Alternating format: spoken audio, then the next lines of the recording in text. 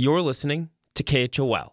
I'm Will Walkie with the local newscast. The Jackson Hole Airport welcomed back its first customers Tuesday following a 78-day closure for runway reconstruction. The new facilities boast improved security checkpoints, traveler holding areas, and restaurants, and the entire project was on time and on budget. Airport Executive Director Jim Elwood also touted the relationship between his organization and Grand Teton National Park throughout the renovation process. So our focus is to really embrace the park values of conservation, of protecting the natural resources, and we work hand in hand with them on every single project we take on, and we're attempting to be the best in the world at that environmental consciousness and responsibility. The runway reuses old pavement and native soils and also features state-of-the-art lighting and water filtration. Elwood also thanked the staff at the Idaho Falls Airport especially for taking on extra passengers and the Jackson Hole community for its patience. In other airport news, parking is now $17 a day for locals and $25 for out-of-towners in a slight increase, and no shuttles from town have yet been scheduled.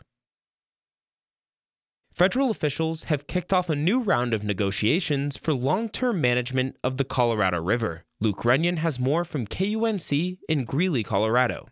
The Bureau of Reclamation says it's time to start thinking of how the Colorado River should be managed beyond the year 2026.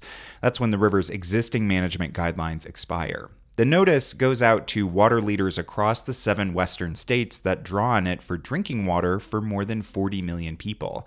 And it comes soon after the federal government called for an unprecedented amount of water conservation by the end of summer. They say that's the only way to keep its 2 largest reservoirs, Lakes Mead and Powell, from dropping to critically low levels. The notice means state officials will have to manage a short-term water crisis while starting to think about long-term solutions. I'm Luke Runyon. And finally, Teton County, Idaho will host a public hearing today to review the final draft of a new land development code that's about 10 years in the works. The goal is to adopt the code based on the county's comprehensive plan, which was passed in 2012. Staff and constant turnover, economic downturns, and the pandemic have stalled the process, but the new regulations could be voted on by the Board of County Commissioners as early as tonight. And Teton County Planning Administrator Jade Kruger says it's critical to protecting Teton Valley from uncontrolled development. We've seen a lot of rural communities, mountain town communities kind of go through these struggles. And so if we're able to, take care of that ahead of time, we're going to put our development on a track for smarter growth.